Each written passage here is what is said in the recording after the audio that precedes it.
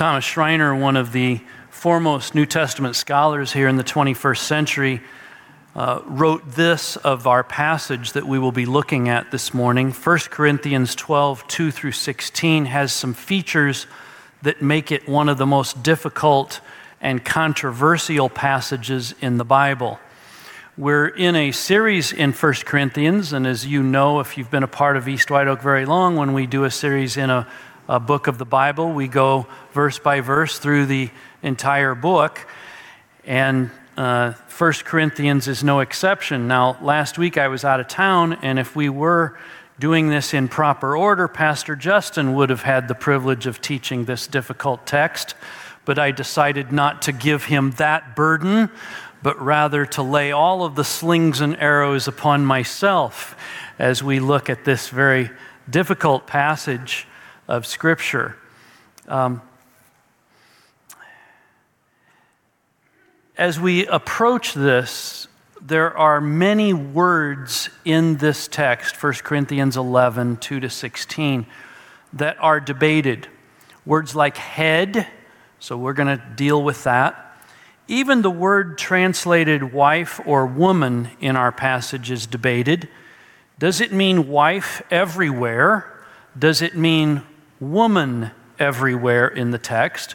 Or do we do as the English Standard Version, which I'll be reading from this morning, do you mix it up? Some places it means wife, some places it means woman. We'll be looking at some of the challenges associated with that this morning as well.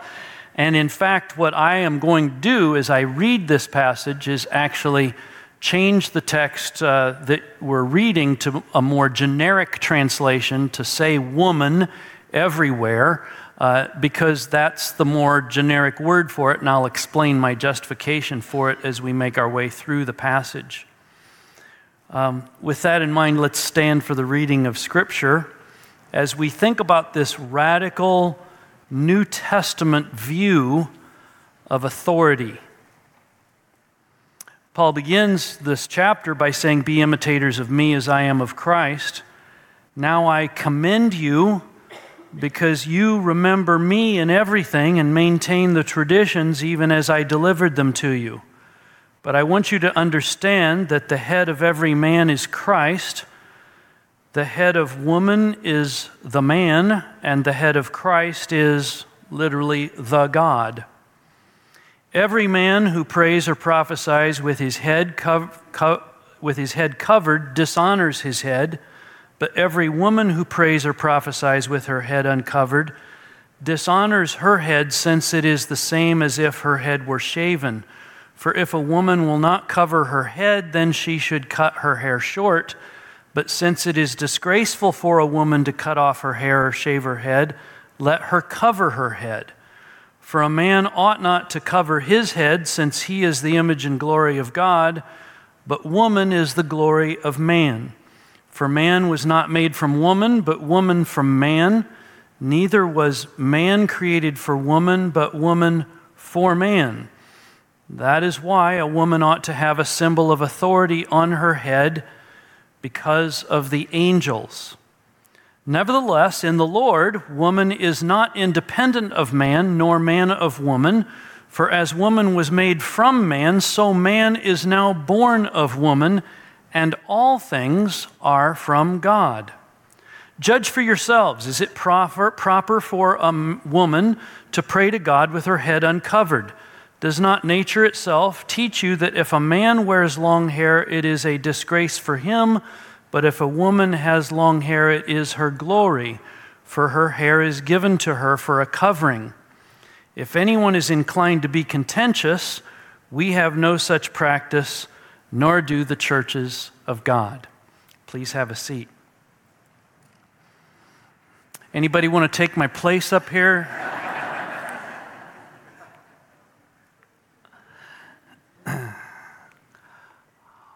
All of us are under authority. All of us are under authority. We are under the authority as believers in Jesus. Under Jesus Christ, our captain, we seek to imitate him in all that we do. That's why verse 1 says, "Be imitators of me as I am of Christ," Paul says. Paul, even as an apostle, is under authority. We are under the authority of Jesus Christ, and we are under apostolic authority, the apostolic authority of the teaching of the New Testament. This apostolic teaching is the basis for how the church functions. When Paul says, "Now I commend you because you remember me in everything," he's not saying, "Oh, thank you that you're remembering me, Paul of Tarsus." No, he's saying, "I thank you that you are remembering me as an apostle of Jesus Christ, as an authority in the church to give you instruction in how the church ought to function." That's what the word traditions means there in verse 2. The functioning of the church, he's commending them for the ways in which they are functioning under the authority of Jesus and the teaching of the Apostle Paul. You see, apostolic teaching is the basis for how the church functions. Don't let that just slip by your head. I know it's going to be easy for you to just kind of whoosh and drift off here, but apostolic teaching is the basis for how the church functions. We all at first glance go, yeah, I get that, but we really don't. Let me tell you why. For many of us, the biggest basis for how we think the church functions or ought to function is the broader culture. Either the world at large, how it views men and women and how they relate to one another, what kinds of music we sing, what kinds of things we like and dislike. And then there's also ways in which people react to that and say, well, we're not going to be of the world. Instead, we'll make up some traditions and we just keep doing them. Why? Because we've always done them. We have no New Testament merit for it. And yet we'll do it just because we have developed an authority unto ourselves. Apostolic teaching is the basis for how the church functions, not culture, either a culture we develop or the culture at large. Personal preferences are not the basis for how the church functions. Sometimes people make decisions, for example, on whether or where they go to church, on what music they like,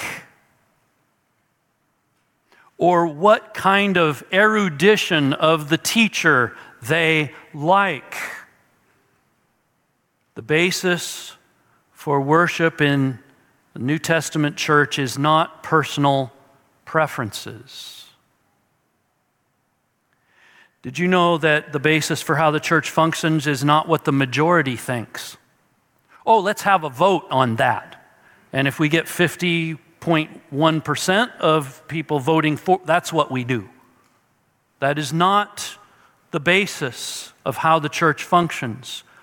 It is not what some smart or persuasive person thinks. You know, those people exist. I myself am not one of them, but there are smart and persuasive people that you follow after, and they present a very good case, and so people, well, that's how we'll do it, based on what this smart or persuasive person thinks. And some of us worship and think about authority because of our prior experiences about authority. Some of you have had very, very bad experiences about authority. Abused by an authority figure. And that colors your thinking about what it means to worship under authority. Some of you have had very delightful and good experiences about authority, and it makes you even perhaps too trusting of authority, or will trust authorities that ought not to be authorities. Apostolic teaching is the basis of how the church ought to function. Don't just slide by that too quickly. You are more a product of your culture than you realize. I remember, for example, how much we are determined by our preferences. I've lived in the third world where if we go into a store, you go, yay, they have toothpaste. But if you go into a store and you go, you know what? They don't have the sensitive gum, tartar control, plaque reducing, teeth whitening in the orange and peppermint flavor, I'm out of here, right? You see how we have, by our own culture, have defined what kind of authority we're under by our preferences. The Corinthians here in verse 2 are commended for their submission to Paul's authority as apostle. They remember him in everything they do, and they maintain the traditions, which just means the function of the church. They maintain the functioning of the church as Paul delivered them to the church at Corinth. He did that, first of all, in his 18 months of teaching there in Acts chapter 18. And then you remember in his prior letter to them, 1 Corinthians is not the first letter he wrote to them. There was a prior letter he had written. And then all along the way, there had been several envoys back and forth to him and Corinth. And so he commends them in verse 2 about this. Now, this bit of praise in verse 2 introduces chapters 11 through 14, where we're going to be headed in this study of our letter, where after beginning with this compliment on their general following of his authority, Paul is now going to describe ways that they are deviating from his authority and what to do about that deviation. So we'll look here at men and women at worship in the first half of 1 Corinthians 11. And then last week we looked at the Lord's table, where he says in the following instructions, I do not commend you, the way they were fouling up the Lord's table. Chapter 12 will be ways in which they are not understanding the right apostolic submission to authority in the area of spiritual gifts. And then in chapter 14, how they are not following proper apostolic authority in the specific gift of tongues. Now in verse 3, this word head appears quite a bit in this passage. The idea of head is a key concept of New Testament authority and submission to it. The word head indicates subordination of functions and not subordination of value or of personhood. When someone is submitting to a head, it does not mean they are of less value or less of a person. It is rather a submission of function. When we speak of subordination to a head, it is not describing an essential difference of being, but a functional difference of roles. So when it says that the head of Christ is God, it doesn't mean that Jesus Christ is less God than God the Father. But rather, there is a subordination in the functioning of the roles within the Trinity. Now, there have been recently some objections to this idea of the use of the word head to describe authority. Particularly more feminist writers want to say that the word head doesn't mean authority, rather it means source. And this is based on two examples in ancient literature, both of which happen about 400 years before the New Testament was written. But literally, every use of the word in the New Testament period, which is substantial, has the word used in some kind of authority context.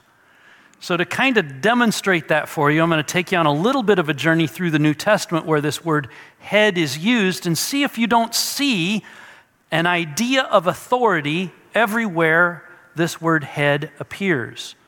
Ephesians 1:22, God the Father put all things under Jesus' feet and gave him as head over all things to the church.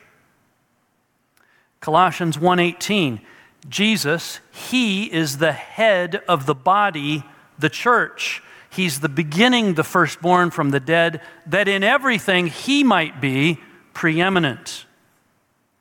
Colossians 2:10, you have been filled in him who is the head of all rule and authority. Colossians 2:18 and 19, not holding fast to the head from whom the whole body grows with a growth that comes from God. Ephesians 4:15, speaking the truth in love, we are to grow up in every way into him who is the head, even Christ. And then I'll leave you with one perhaps more controversial one, Ephesians 5:23, for as the husband is the head of the wife, even as Christ is the head of the church, his body, and is himself its Savior. Now, as the church submits to Christ, so also wives submit in everything to their husbands. This is true even when you look at the translation of the Old Testament into Greek. This word head appears several times, and in nearly every case it means authority. So, Judges 11:11, Jephthah went to the elders of Gilead, and the people made him head and leader over them. Psalm 18:43, you delivered me from strife with the people, you made me the head of the nations. Isaiah 7:8 and 9, the head of Assyria is Damascus, the head of Damascus is Rezin, the head of Ephraim is Samaria, the head of Samaria, the son of Remaliah. And so, this word head, I'm just taking quite a bit of time because it's challenged by people who would want to reduce this idea of authority in this text. This word head has in every context in the New Testament period the idea of authority. Now I want you to notice in verse 3 the three headships that Paul describes. First, the head of every man is Christ. Now he's talking about people in the church, right? And the head of every man in the church is Christ. Every man is under authority, the authority of Jesus Christ. There's no debate about the goodness of that, is there? Everybody would say, yes, all men should be under the authority of Christ. Then it says, and the ESV translates it, the head of a wife is her husband. The word her does not appear in the text. And it could well be that Paul's describing the relationship of a wife to a husband, but I think that might be reading Ephesians 3 into the text, as I'll note in a moment, that the head of a woman is the man. Now there's tons of debate about the goodness here. And I myself used to think that this was about a wife to a husband, but the appeal to the created order that we will see in verse 8 particularly leads me to think that this is about men and women at worship in general and not just about wives expressing submission to their husbands. But recognize everybody goes, the head of every man is Christ. We go, yep. And on this one, the head of a woman is the man. We go, nope, or maybe don't know what that means. And then we get the third one. The head of Christ is God. Now, there's even debate about the goodness of that, isn't there? Does Jesus submit to God the Father? And the answer is yes. He will do so in the future, 1 Corinthians 15:28. When all things are subjected to him, then the Son himself will also be subjected to him who put all things in subjection under him, that God may be all in all. When Jesus came to earth, he was submissive to the Father's will, Philippians 2:6 and 7, John 5:19. Jesus said the Son can do nothing of his own accord, but only what he sees the Father doing. For whatever the Father does, the Son does likewise. So these three aspects of headship in verse 3 are important for us to understand. This headship impacts our worship in all respects. Chapters 11 through 14 are all about how these headship relationships impact our worship. 11:1-16, this headship idea reflects men and women and how they function together in worship, particularly as couples. 17-34, communion and how the body of Christ functions together in worship around the table is determined by our submission to authority. Chapter 12, spiritual gifts and how they function together in the worship of the Lord in the church are about this idea of this radical New Testament view of submission to authority. Chapter 14, the specific gift of tongues and how it functions in the worship of the Lord in the church. It derives back all the way to this chapter 11, verse 3. So, all of us are under authority. In our own culture, where we are told over and over, you can be anything you want to be, you go chase it, you do it, you. This runs headlong smack into that. Verses 4-6, the public worship service is a place of submission. It is not a place to declare our rights or even our preferences. Verse 4 says, every man who prays or prophesies with his head covered. Literally, it's any man who prays or prophesies having down the head. It probably does mean head covered, dishonors his head. Paul is saying that if a man prays or prophesies with his head covered, that he's dishonoring his head. Now, you might ask the question first, wait a minute, don't Jewish men pray with their heads covered? You know, they wear the yarmulke or kippah, or they'll wear the shawl or some hat or other to demonstrate their submission to God. And the answer is yes, they do that now, but that started in the 4th century AD. And was only universal among Orthodox Jews in the past couple hundred years. Paul would not have known that. That would have been completely foreign to Paul, the idea of Jewish men praying with their heads covered. Paul, it seems here, is reacting to a pagan practice at Corinth of covering the head in the worship of idols. We've just been through a section 8-10 on that, and Paul is reacting to the fact that at Corinth, people have observed the worship of the gods, the idols at the pagan temples, and the men are covering their heads as they pray, and so now they're taking that cultural thing and adopting it into the worship of the church, and Paul's reacting to that pagan practice that's being imitated in the church. He says, if you pray with your head covered, you're dishonoring your head.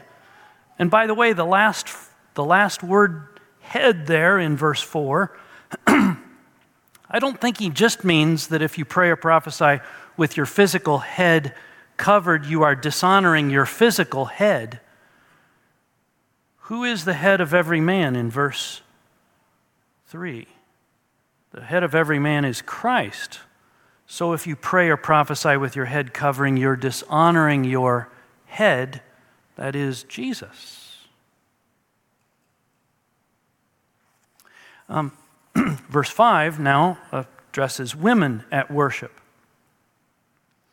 Every woman who prays or prophesies with her head uncovered dishonors her head, since it is the same as if her head were shaven.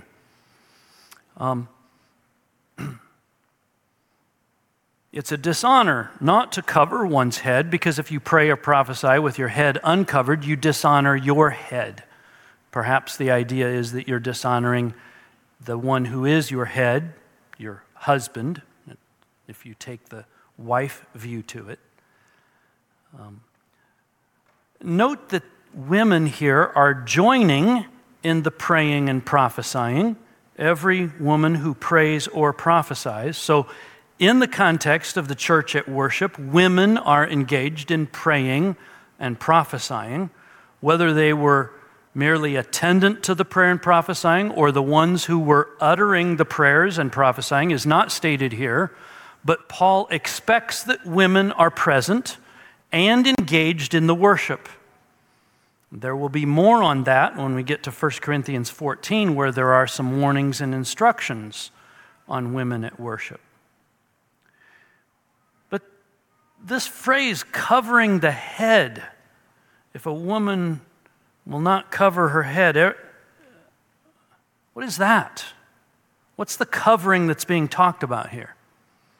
Well, it's not a veil, much like the Middle Eastern women wear, that covers the face and all over the head. That was unknown in the first century, and that was actually how I interpreted it many years ago. But I don't see that now because I just don't see it in the first century in terms of the archaeological and evidential historical data. It's not a doily or a little piece of cloth or a cap that we see sometimes today. Rather, it seems that it is a shawl that is placed over the head. And Paul is building a case here that at the church at Corinth, a woman should pray with her head covered in such a way. In verse 6, this covering is in addition to the hair on the woman's head. Paul argues if a woman or wife will not cover her head, she might as well cut her hair short. He's building a case for submission in worship. A woman should cover her head to express her submission. If she refuses, she's asserting herself to be a man, and she might as well shave her head or cut it short to look like a man. And since gender confusion is a disgrace, let the woman cover her head. Now, some people have suggested that shaved or haircut very short heads for women were how the temple prostitutes in Corinth wore their hair. There's no evidence for that either, even though I see it in commentaries. There's no evidence for it. Rather, what seems to be at work here is that at worship, there should be no gender confusion. That is, that men ought not to try to be women, and women ought not to try to be men, which, by the way, is not exactly lacking in contemporary application. In Paul's time, no covering for women implied an independence from men in worship. It implied a dishonor to women of drawing attention to themselves as though she had shaved her head. So the place of public worship is a place for all of us to express our submission, not a place to declare our rights or even our preferences. We come now to verses 7 through 15. Now, how Paul is going to explain things is he's going to give the reason why. The order of creation is his reason. And he's not saying it's the result of the fall. He's saying the reason things are this way is because of creation. That's an important thing because there are a lot of feminist interpreters of Scripture who will say, yeah, when we were broken by sin at the fall, it messed up everything, including male-female relationships. But now in Christ, all of that is healed, and there is no distinction between male and female. And they quote a text from Galatians chapter 3. There's no male or female anymore, no gender distinctions whatsoever.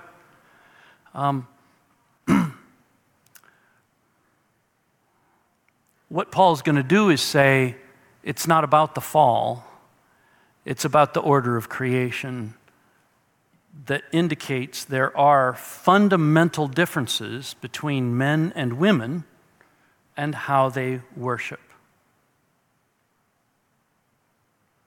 Let's look at it. Verse 7. A man with an uncovered head shows his submission to his head Christ. Why? Because man is the image and glory of God. This is an appeal to the created order of the man being made from dirt. Okay? God made man, Adam, made him first and out of dirt. Okay? Second half of verse 7. But woman is the glory of man. Woman has a covered head, revealing that woman is the glory of man related. Look at verse 8. Man was not made from woman. The origin of woman is man related. Man was not made from woman, but woman from man. This is an appeal to creation here, the created order. Verse 9, neither was man created for woman, but woman for man. Go back to creation. And God made Eve out of Adam's rib in order to bring total fruition and completion to the created order, to bring about human flourishing and human beings. So, verse 10, that is why. The created order. That is why a woman ought to have a symbol of authority on her head. So, this covering communicated all of this to the church at Corinth in the first century. When a woman wore a covering, it was an indication of her acknowledgement of the created order. It was an announcement at worship. We understand God made us, and this is how He made us. He made male, and then, because God did not want the man to be alone, from the man He made the woman. Now, verse 10b gives another reason for this covering. Because of the angels. Oh man, the ink that's been spilled on that one. Like, what? Say that again, Paul? What is that? Because of the angels. He's made created order. Now he's saying because of the angels? What's that? Well, the idea may be that the holy angels observe our worship. For example, in 1 Peter chapter 1, Peter writes in verse 12, it was revealed to them that these Old Testament guys, they were serving not themselves, but you in the things that have now been announced to you through those who preach the good news to you by the Holy Spirit sent from heaven, things into which angels long to look. That is, the angels are watching and they see the salvation of human beings and they go, what is going on? You know why? Because no fallen angel can ever get saved. No fallen angel can ever get saved. And instead of saying, wait a minute, God, that's unfair, you know what the elect angels do? They go, praise the Lord, we are under His authority. Amazing. Another verse that may impinge on this is 1 Timothy 5:21, where Paul's describing the order for elders and how they ought to be cared for in the church and how they ought to be accountable to the church. And Paul says, in the presence of God and of Christ Jesus and of the elect angels, I charge you to keep these rules without prejudging, doing nothing from partiality. He's appealing to God and to Jesus Christ. And then his appeal also is to the holy angels who are observing the worship of the church and how they're functioning. And so, if we go back to 1 Corinthians 11, the reason why a woman ought to have a symbol of authority on her head, Paul's saying, is the created order and the fact that there are angels that are observing the worship of Almighty God. Now, verses 11 and 12. This does not mean, and I know you're going there. You know, by the way, I can tell the conversation's going on here. And whenever you know, it's always a little bit of an interesting thing when you're teaching something and people kind of stop at a spot where you've said something and they aren't staying with you. They're thinking about that. And then they'll come in back here, and you're like, well, it's an interesting thing, all the conversations that are going on. You with the Lord, you with the text, all of that. It's a beautiful thing. But verses 11 and 12, hear me. All of this discussion so far does not mean that men are more worthy or are more important than women. That is not what Paul is driving at here. In the Lord, verse 11, woman is not independent of man, and man is not independent of woman. And this is a radical thing to our culture, because our culture says all of us ought to be independent, free, individual moral agents, and we go around figuring out what it is, our preferences, and we pick those, and that's the basis on which we worship God. And Paul is saying a radical New Testament teaching that none of us are independent from one another. Men are not independent from women, nor are women independent from men. Rather, there has to be reverence for the created order. Look at verse 12. For as woman was made from man, that's the reverence for the created order, but we also have to have a reverence for the continuing created order. For as woman was made from man, so man is now born of woman. Every man after Adam came from a mommy. Right? Every one of them. So the argument he is making here is that there has to be, yes, a reverence for the created order, but also a reverence for the continuing created order. And all of us, look at the end of verse 12, all of us are under God's origin. All things are from God.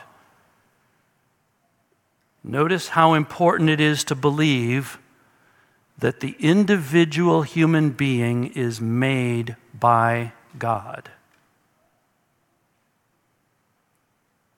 Now, verses 11 through 15, the general order of cultural conventions suggests that trying to assert our individuality, particularly as gendered beings, does not make for the best worshipers. If we're trying to assert our individuality here, especially as gendered beings, that's not going to make for the best worshipers. Paul asks a rhetorical question in verse 13. Is it proper for a woman or a wife to pray to God with her head uncovered? Judge for yourselves. Just at this point, we're faced with the challenge of cultural convention, aren't we? Because there are some people who actually today, to the present day, believe that women should wear head coverings, either as an act of respect to their husbands or as a reflection of the created order in the process of worship. And frankly, we ought to have respect for those who have at least respect for their desire to seek to obey Scripture, right? But we need to ask, do head coverings today convey that women are acknowledging the glory of man, her origin from man, her purpose for man? And generally, head coverings do not suggest that to anybody, even Christians. We don't look at a woman with a head covered and say, oh, well, that's obvious. She's submitted to the creative order in the act of public worship of Almighty God. That's not what we conclude. We can conclude, a head covering. She must come from a weird religious group. Or maybe not weird, maybe just different, right?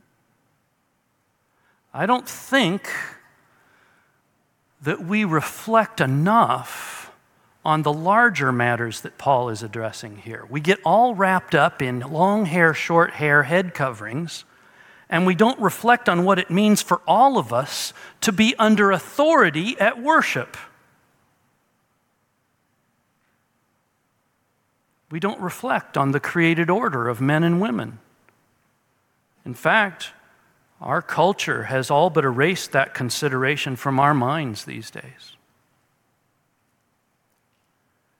Now, Paul's going to address in verse 14 the idea of a man wearing long hair. Does not nature itself teach you that if a man wears long hair, it's a disgrace for him? But if a woman has long hair, it is her glory, for her hair is given to her for a covering. Why do men have long hair? Well, I kind of wish I could, In ancient Corinth, men had long hair in an attempt to bend gender, to look female. Today, this reason for long hair on men is not generally true, though for some it is. Men today can often have long hair for any number of reasons, but including to testify to their individuality, to draw attention to themselves. It's possible to use it to bend gender. Where there is this idea of expression of individuality and an assertion of it that gets in the way of the worship of Almighty God, and particularly if it's used as an effort to bend gender, the fully devoted follower of Jesus will reconsider their hairstyle. Likewise, the question needs to be asked, why do women have short hair? As stated earlier, some suggest that at Corinth it was the way of prostitutes, but there's no actual evidence for that. In ancient Corinth, it was an attempt to bend gender, to look male. Now that today is not generally true, though for some it is. Women today can often have short hair or shaved heads to testify to their individuality or to draw attention to themselves and possibly to use it to bend gender. And where that's the case, the fully devoted follower of Jesus will reconsider their hairstyle. Verse 16, if anyone is inclined to be contentious, we have no such practice, nor do the churches of God. We are not a community worshiping in isolation from others, so being contentious about these matters is not worth it. Here's what most people want to do with this text. Most people either want to ignore the text, right? So if you look, for example, at churches that preach more topically, you will never get a sermon on 1 Corinthians 11. You get a lot of sermons on male-female relationships, marriage, parenting, 6 ways to improve your life, or whatever. You won't get 1 Corinthians 11, right? That's not going to happen. Why? Well, you can see for yourself how great it is to go through a text like this, right? It's challenging. It's hard. It causes us to think about the wonder of God and His plan, and even to have some differences of opinion. We want to pretend that while the Bible is cultural, and therefore we could ignore all of this, we are above culture. We are not. My friends, brothers and sisters, remember, you are swimming in a culture that is shaping your thinking in ways you are not even aware of. And so a text like this can awaken us to things that we wouldn't ordinarily see. So many people just want to ignore the text. But there's people on the other side that spend all their time on texts like this. And they want to find out, well, how long is long hair on a man, and how short is short hair on a woman, and what kind of a head covering, and you must do this, and you must do that, and you must do the other thing. I spent a week at a conference when I was in high school where that was everything that was taught at the conference, and it was deadening. Soul deadening. Nothing about the glory of Christ, the worship of Christ, the honor of His church. It was all about here's what you do and here's how you live and toe the line and be this way and you're a great man or woman of God. It's ridiculous. So, what do most people want to do with this text? Ignore it? Or find out what long and short is, or if the men have long hair or women short, all of that. Find out if we should wear head coverings or not. If so, what kind of head covering? You know, too many Christians want to be told what to do instead of thinking about why and how we worship. They worry about things like head coverings, how, when, hair length, how long, how short, instead of the bigger issue of being under authority at worship. Here's what I think the Apostle Paul would want us to do with this text. Consider how our culture has all but erased the differences between men and women. Men and women are both under authority in worship, and each gender would do well to carefully consider this text and to think about, how do I express my submission to my head in worship? Men, do you show your submission to Christ as you worship? Women, how do you show your submission to the created order as you worship? We should take care that the expression of our individuality does not get in the way of the white-hot worship of God in spirit and truth. We should worship Jesus with a full surrender to the truth that we are all under authority. Remember, all sorts of beings are watching you as you worship. There are believers that are watching. There are unbelievers that are watching. There are angels that are watching. And there is the Lord Jesus who is watching. That ought to affect how we live, even down to concerns about how we show our being under authority by how we dress and how we wear our hair and those kinds of things. But to try to make rules about that seems to miss the entire point of the text. It's pretty difficult to establish rules on such matters, given the variety of cultural norms and the fact that we are not living in ancient Corinth. But Paul would say that true worshipers do not flaunt their individuality and certainly do not attempt to confuse others about their sexuality and gender. But to hammer people over the head about hair length or some code about head coverings, to me, misses the entire point of what Paul is getting at. Remember how we began our worship service with the story of the centurion who came to Jesus. And as a Roman centurion, he had a lot of authority. I tell one man go and he goes, another one come and he comes. But his servant was sick and he said, I understand this whole thing of authority and I am under your authority, Lord Jesus. Don't come to my house. I'm a Gentile. Don't come to my house. Just say the word. I know your authority and you will heal my servant. Jesus marveled at that act of worship. And so, that is how we worship. Let's pray. Father in heaven, guide us as we seek to be worshipers maturing in Christ. Help us to recognize the audience that views us as we worship. Lord, I pray that if there's anyone here who's never put their faith in Jesus, that they would recognize that this radical ordering of authority is something they need to embrace. They need to first acknowledge, I am a sinner. I am a rebel against God and His authority. I have defied Him. And yet I know that there's hope for me because Jesus died on the cross to forgive me of my sin.